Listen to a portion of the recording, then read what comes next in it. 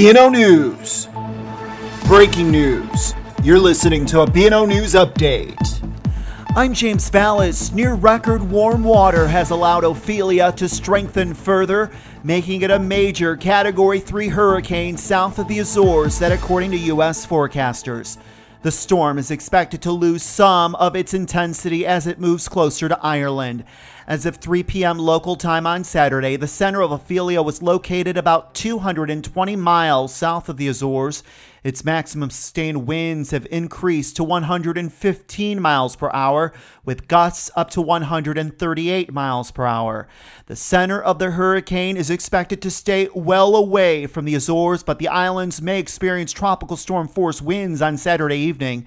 Ophelia is also expected to produce total rain accumulations of 1 to 3 inches over the central and southeastern Azores.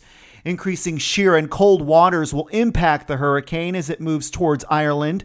This should induce weakening, although Ophelia is expected to remain a powerful storm, the equivalent of a Category 1 hurricane. Ireland's weather service on Saturday issued a code red for the country's southern and western region, warning that Ophelia could cause structural damage, including flooding along the coast and other types of disruption. A code orange is in effect for the rest of the country. The center of Ophelia is expected to make landfall in Ireland on Monday afternoon, even though the exact location is still unclear.